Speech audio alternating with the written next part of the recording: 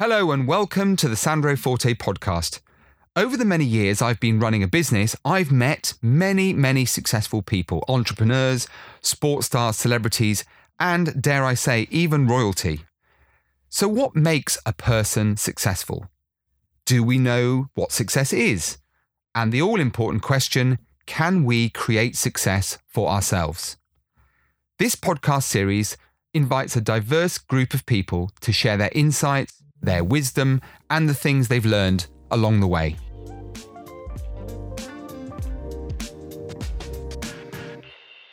England's most capped rugby player, Jason Leonard, is a World Cup winner and a four-time Grand Slam champion.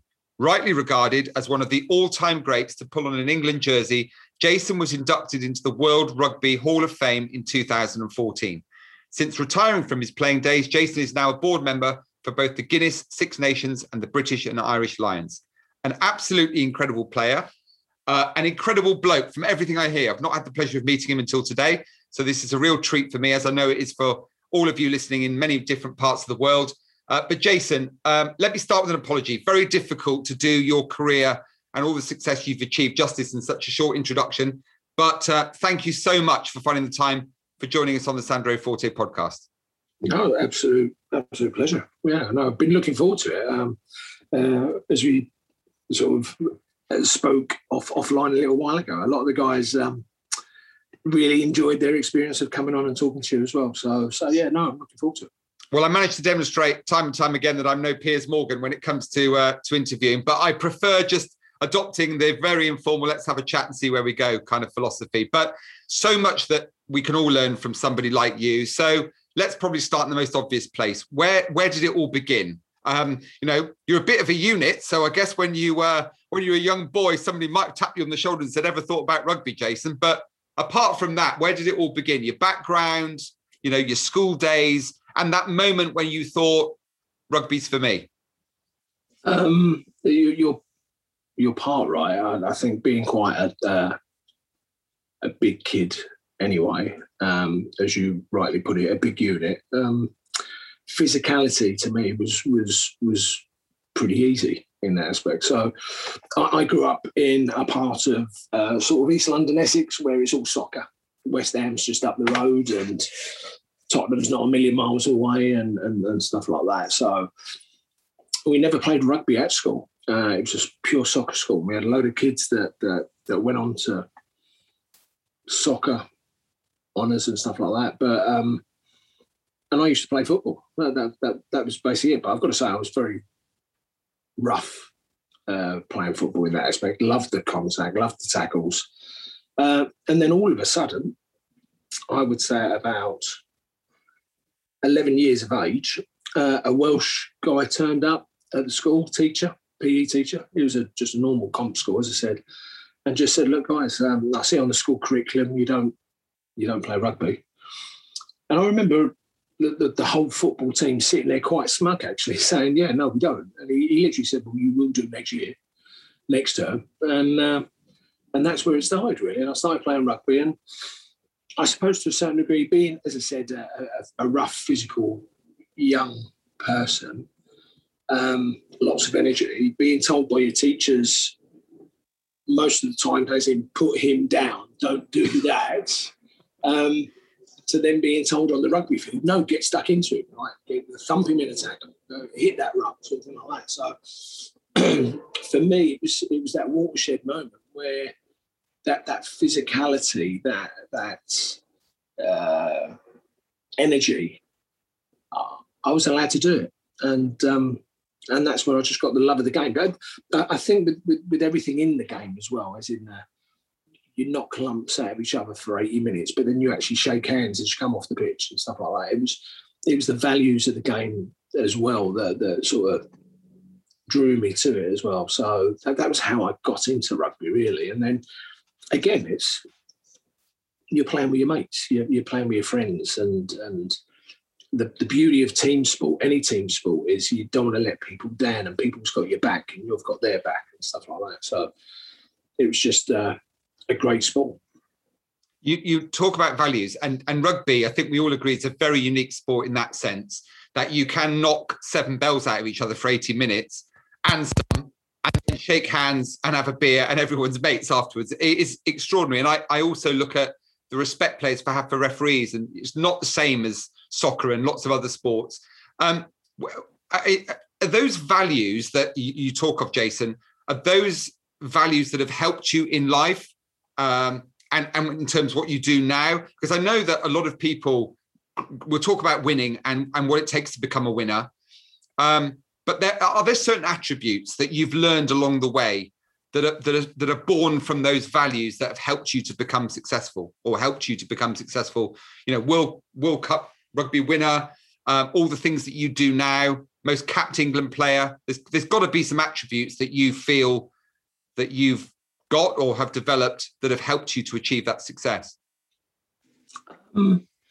I think there's life skills. There's life skills within the game, the values that transcend just the sport itself. So you do carry it in your life in that aspect. You carry on. There's that respect and how you talk to people when you're part of a team and stuff like that. I suppose I always remember years ago someone saying to me, and it's been very true actually, it's nice to be important, but it's more important to be nice in that aspect. And again, I do believe in karma. If you're a good person, good things happen to you, and you try and help people. And when you're in a bit of a hole, people will help you. So I do believe what sort of goes around comes around and stuff like that. So it's more of a case, I think, and going back to what I said earlier, so it was the team aspect where someone's got your back or you've got someone else's back. That's basically, I think, if I would pick one thing throughout my career, my playing career or my business life and what I do in general, is you try and help people. You genuinely do try and help people. And I do believe that then you will get that back in some way, shape or form, however that manifests itself, but it will come back in some way. If you're a good person or trying to be a good person, that good things happen to you. I do genuinely believe that. And again, it's no skin off your nose to sort of help someone out. It's you're trying to do little and often, really. So you can't change the world on your own, but a little thing, one little gesture. But if we all did one of those nice little gestures and did something, it'll make the world a better place. I do know from lots of people, because we do our research on this podcast, that you are a really nice bloke. And I don't mean nice in a kind of a throwaway way. You are a genuinely nice guy, Jason, and I think you'd be too modest to say that or to agree to what I've just said. But nice is not what makes you successful on a rugby pitch, obviously. What does it take physically and mentally to be a winner, to be a World Cup winner, to be England's most capped rugby player? You know, what are the things that you look in the mirror and go, you know, I kind of needed those things to have achieved the things that I've did? Because talent alone, as we see across all sports, isn't enough on its own, is it? So what's the shopping list of things that if somebody's listening to you now going, I want to excel in sport, I want to be good in business, I want to overcome a challenge in life, whatever it happens to be, what are those things that we need to think about having or developing in order to be successful? No one's ever died of hard work. I always remember my dad saying that. It's all about putting in the effort. It's and doing the best you can. I mean that sounds very corny. It's making sure you don't leave anything behind. Life is full of regret, and it's making sure that whenever in your life you look back, you don't regret something. Something happened for a reason, or whatever's occurred, but you look back and go, at least I've given that 100%. I've given that my all in that aspect. I'd say most probably from a playing perspective and a life perspective, really, is trying to live your life without regrets. And that's not possible. We always look back. There's always something there. But trying to make sure that you've given something 100%, your all, and you can look back, and then whether it's a success or not, actually, it doesn't really matter. You've given it your all. You've given it everything. That's what I think most probably is a key driver to someone who wants to succeed. And again, how you measure success, well, that's for you or other people to view. But as long as you know in your heart of hearts, I've given that everything, then there's nothing wrong with that. That's you've done it, really. You've cracked it. That's a brilliantly simple philosophy. I mean, I think a lot of people would probably, expect the big shopping list of all the things that you need to do, but sometimes just giving it 100%, because we all lose sight of that from time to time.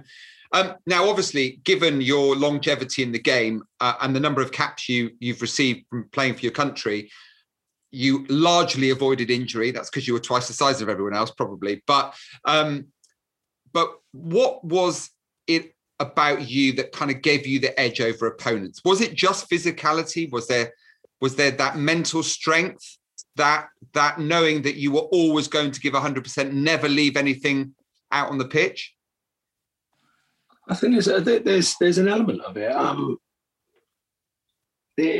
You realise, it sounds quite dark actually, that how I used to play, or how I used to view playing the game, because international rugby is very, very physically and mentally very hard. It's so much faster than normal club rugby and so much more physical in that aspect, that you do generally, I think, for the first 20 minutes, you think your heart of an international game, you think your heart's going to explode. It's that hard, it's that fast.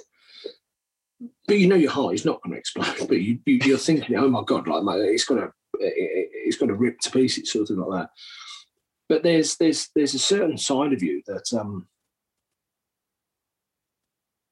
embraces that welcomes that if I'm putting in the effort here and my opposite number's not, I'm going to have a good day. It's as an individual, I want to be better than my opposite number. But as a team, if everybody in my team is just that little bit better than their opposite number, then more often than not, you'll win the game in that aspect. You'll win the physicality, the game itself, the speed, the ferocity of the game.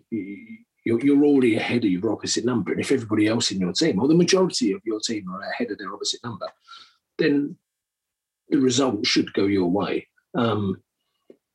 And it's very much, again, going back to that teamwork, I'd look at my teammates and you'd look at Martin Johnson. The bloke's only got 100% written all over him. He didn't know anything less than 100%. Richard Hill, Lawrence Dallaglio, Neil Back, all these guys. They couldn't do anything less, if you know what I mean. So for me, it was about putting in that shift, making sure that you was trying to beat your opposite number, knowing that my teammates would be doing the same with their opposite numbers in that aspect. So for me, it was always a case of, it sounds quite dark. It's whether you'd call it some sort of purgatory or something like that, you'd be willing to go to that place. It's not very nice. Your heart is hammering in your chest. Your lungs feel like they're going to explode. But you would go to that place knowing that if I go to that place more often than my opposite number, I'm most probably going to have a better day than him. It was one of those things. But also knowing that I was not on my own in that place, that all my teammates would be doing the same thing. And then the relief, the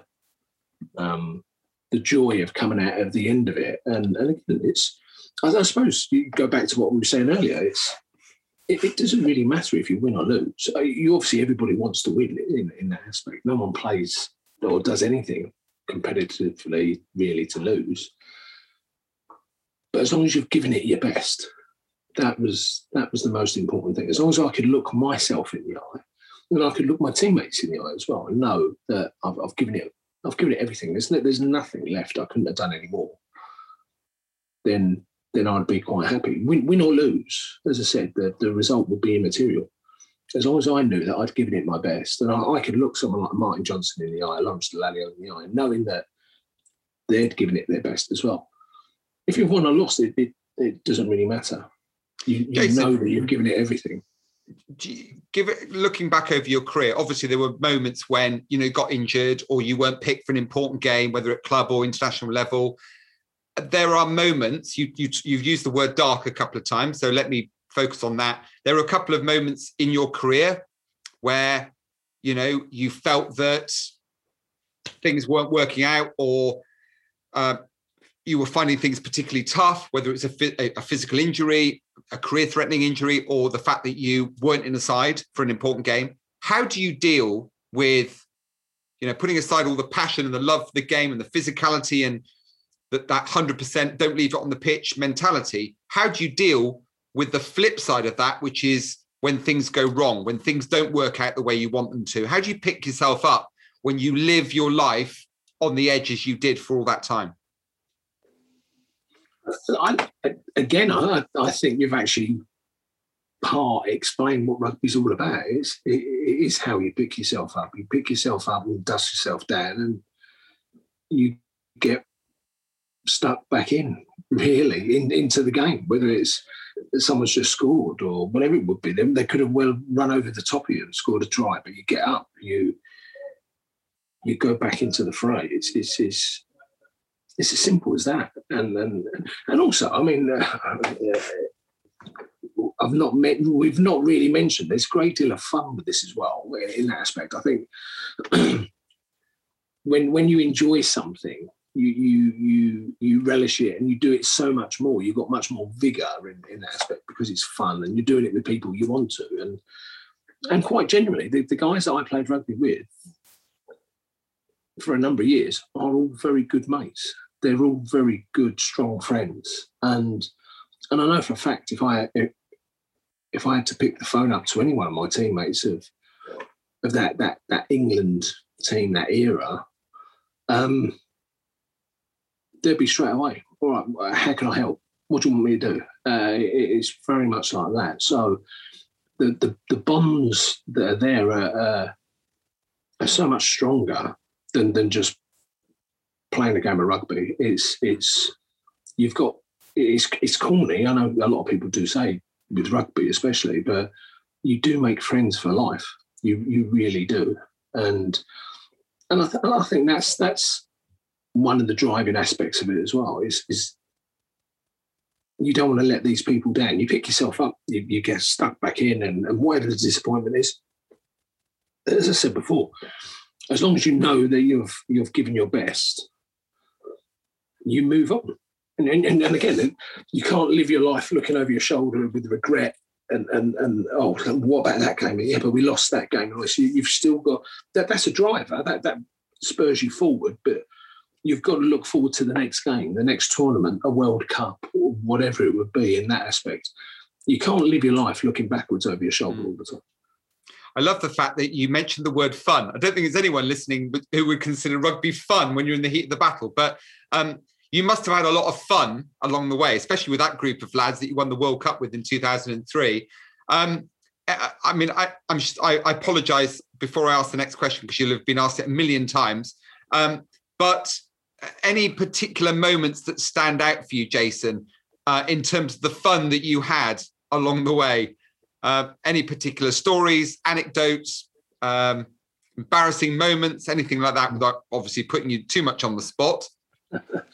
I think we've been quite lucky, most probably, with our. We've had a lot of fun along the way. I'd mostly say you win a World Cup in 2003, and your life for the next 6 months was a whirlwind, actually. I mean, we had a rake of dinners and charity fundraisers, and we had the parade going through the streets in London. We saw the Queen, and we went to 10 Downing Street. So you've got all this, and again, you've got to pinch yourself to a certain degree. It's just, I'm just a rugby player, really.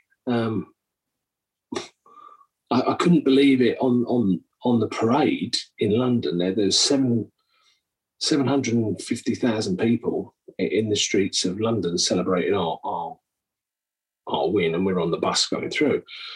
But there was people. I remember seeing going through all these people. So it's literally it's quite a weird one. There's so many people there. You think you wouldn't recognise anyone, but there was the wife of one of my Harlequins teammates, Paul Challoner, his wife Della, and she was beside the bus. She was there, and I always laugh because I used to always take Paul out for a sneaky couple of drinks and this and the other. So I always thought Della didn't really like me that much.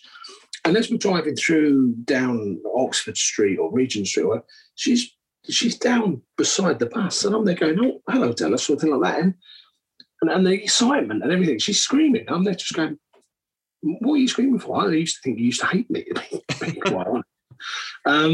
And then I remember on one of the rooftops, as we was going through somewhere, there was a great friend, Terry Gagnon, and his wife Janet, and they're shouting and screaming. I'm like, "What are you doing up there?" Sort of thing like that. It was quite surreal. It was quite surreal. And then again, you do that. Then it was Buckingham Palace afterwards. Then it was 10 Downing Street afterwards. And you are there sort of pinching yourself, just saying, I'm a boy from sort of East End of London. What am I doing here? Sort of thing like that. So those sort of memories stick in the mind. Your modesty is obvious, Jason. All I can say, I think you're probably fair to think that Della didn't like you, because any wife whose husband was being taken out for a few drinks by Jason Leonard was probably have reason to worry, because I don't think I'd come back in a terrible state if you took me out for a few drinks. So let's go back to 2003. Everyone listening will be sending us emails destroying me if I don't ask you about 2003. And I'm not suggesting for one moment we just, that's the only highlight of Jason Leonard's career. But it was a big moment in British sporting history. But what was it about? I mean, a lot of people talk about Clive Woodward's leadership and Martin Johnson's captaincy, but it was the team ethic, wasn't it, that was so special. Anyone you talk to that was part of that incredible triumph talks about that team ethic. But what was it that made that team so special that actually hasn't been emulated since? So why is it that group of people had a communication, had a teamwork that was so stand out? I think it's a really tough thing to answer. I think most probably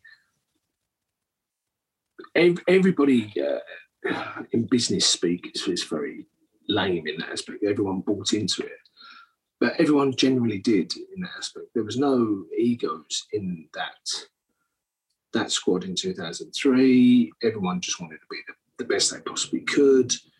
To a certain degree, it was a case of every day you wanted to be better than what you was yesterday. And then the next day you wanted to be even better than today in that aspect. And I don't think just as a professional rugby player in that aspect, I think as a person, there's always a great thing with someone like Martin Johnson, who was a fantastic captain. But we was all part of a team. When I say that, it's just not the players, but the coaches as well. But even the guy who used to look after our kit. And so you can imagine a training session. You've just knocked lumps out of each other for 2 hours or something like that. And there'd be kit everywhere. There'd be combs, there'd be balls, there'd be bibs, all spread out over a training field. And it was a case of the kit man would be picking it up and the players would help him because he's part of our team. He's one of us. So we all felt like that, really. And he was an integral part of our team in that aspect. But why wouldn't you help him pick up kit? Well, that's his job. No, but why wouldn't you do that? We're all part of the same team. And I think that's most probably the standout for me of that sort of squad of 2003 didn't matter if he was Clive Woodward or Martin Johnson or the kit man. we're all part of the same team. Mm. Jason, tell us, I don't just want to focus on your playing career because you're doing so much for the sport now and for people in business. Just tell us a little bit about what you're doing now in terms of the roles that you fulfill within the Guinness Six Nations, British and Irish Lions, and of course, other stuff that you're doing outside of those things as well. Okay, so rugby-wise, I'm part of the RFU. I sit on the RFU Council as a Lions and Six Nations representation. So I sit on the board of the Six Nations and the British and Irish Lions. I'm chairman of the British and Irish Lions that is soon to go to South Africa for all of July and the first week of August to play against South Africa over there. I still try and get around as many junior rugby clubs as I can. I'm still a life member down at Barking Rugby Club, where obviously I grew up, so I try and get down there every once in a while. In business, I'm a senior advisor to the insurance industry with a broker out of Lloyd's of London. That's always been very exciting. There's always great people to work with, and the industry's a great industry. And then with that, again, I set up a charity a number of years ago, the Atlas Foundation, that helps kids in predominantly slums around the world and trying to help educate them and give them the ability to not just survive but thrive, really, and to get out of the slum. Because a lot of the places that we went playing rugby, excuse me, which is fantastic. Rugby is a great game, a great sport, and great people. But the one thing that always shocked me about rugby is, whilst there's a certain, dare I say, affluence around rugby, no matter where you went in the world, right next door to that affluence in that aspect was poverty. I mean, you go to Buenos Aires, which is a beautiful place. You go to Argentina, it's a lovely place, lovely people and stuff like that. But the second you come out of Buenos Aires, it's a shanty town. You go to Cape Town, it's exactly the same. Cape Town by the waterfront and everything, and it's beautiful. But all you got to do is turn right, and a couple of 100 yards down the road is literally corrugated iron shacks and this. And so I was very much just wanting, again, going back, again, trying to help. Just do a little thing, if you can, every day for someone else that's in a worse off position than you. I also want to talk, Jason, about transition.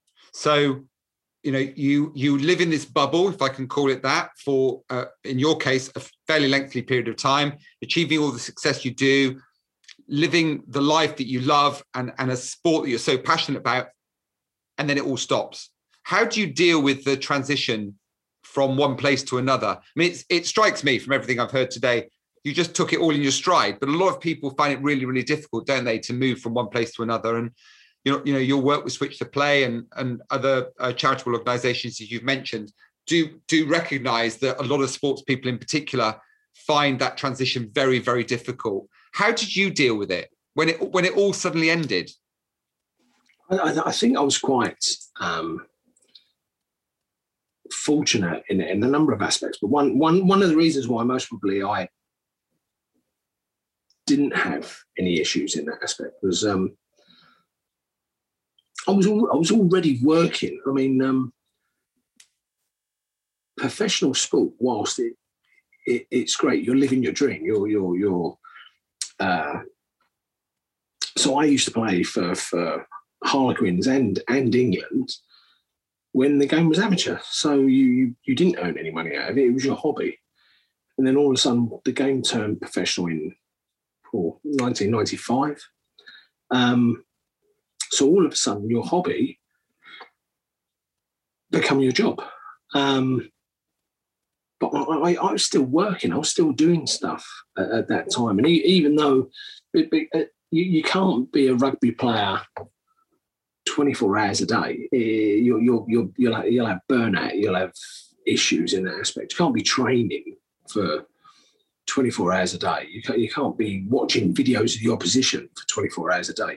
You become a nutcase in that aspect. So I made sure that my downtime, to a certain degree, relaxation, was going back into the office, was carrying on, what would you say, some sort of diluted role with the work, but I still carried on working.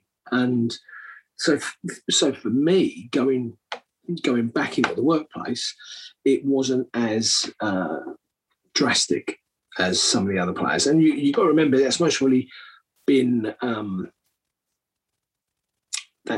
multiplied in recent years, where actually some of the younger players now, the more modern day player, has never known anything else apart from rugby.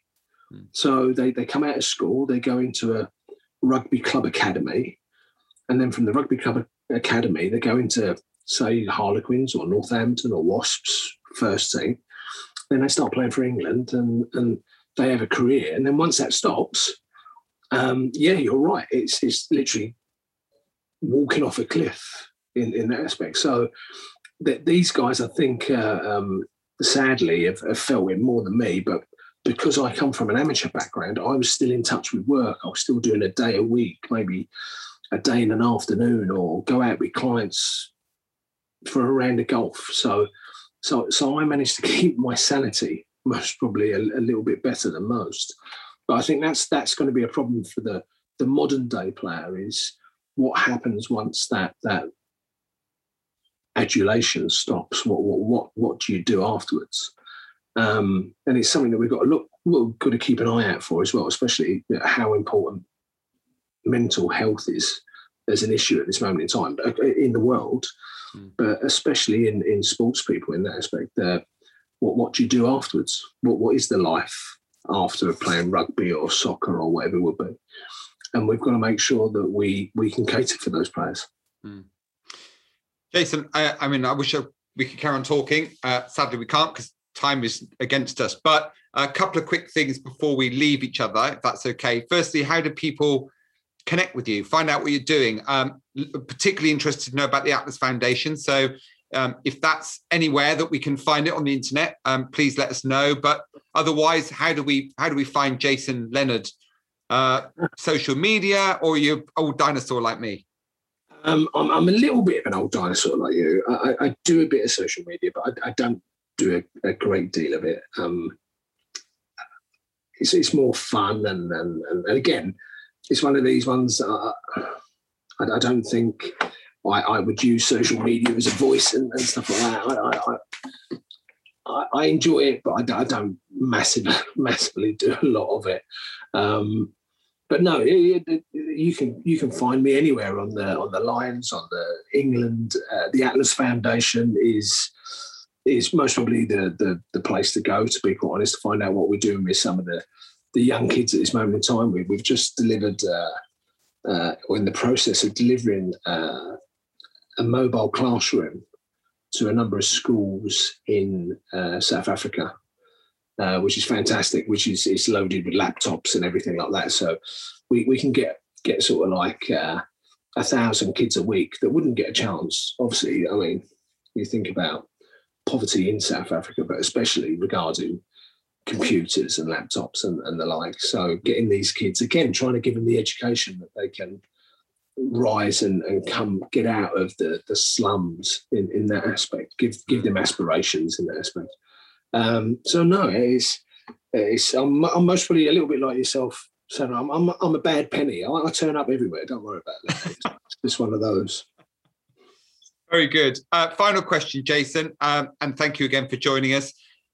If a younger version of Jason Leonard, heaven forbid, we found a smaller version of you, but you know what I mean. So a younger version of you came up to you one day and said, "Daddy, Jason, given all of your experience of life, that sanguine, laid-back approach, but all the other things that have made you successful, if there was just one thing that I could focus on above all the other things that you've learned, all those philosophies that you have, the mantra about success, teamwork, leadership, all those other things you've spoken about, what would be one thing? If it was one thing that stood out about everything else that could help a younger version of you on that path to success, whatever success is in life, what would it be?